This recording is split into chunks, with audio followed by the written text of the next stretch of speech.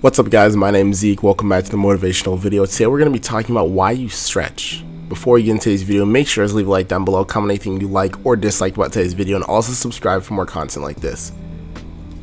You stretch to prepare for the things you didn't expect to happen. A lot of people don't stretch as much as they should, and they don't realize you're preparing for the worst. When you stretch, you are preparing for something that you don't want to or think is gonna happen.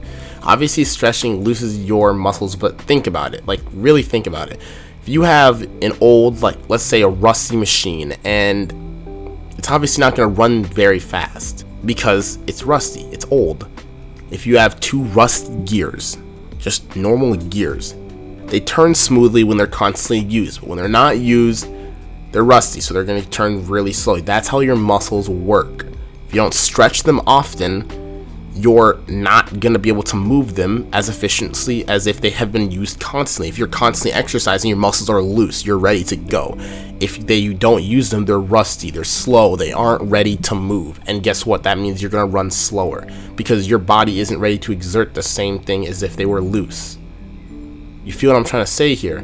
Let's say you're doing hurdle mobility and you're a hurdler. If you don't do hurdle mobility before you do hurdles, when you're going over those hurdles, your hips are not ready to go over that barrier at that speed and at that form at which you have to go over the hurdle to make it over. Obviously, it's not saying you're not going to be able to jump the hurdle, because you might still be able to do that and maybe you won't.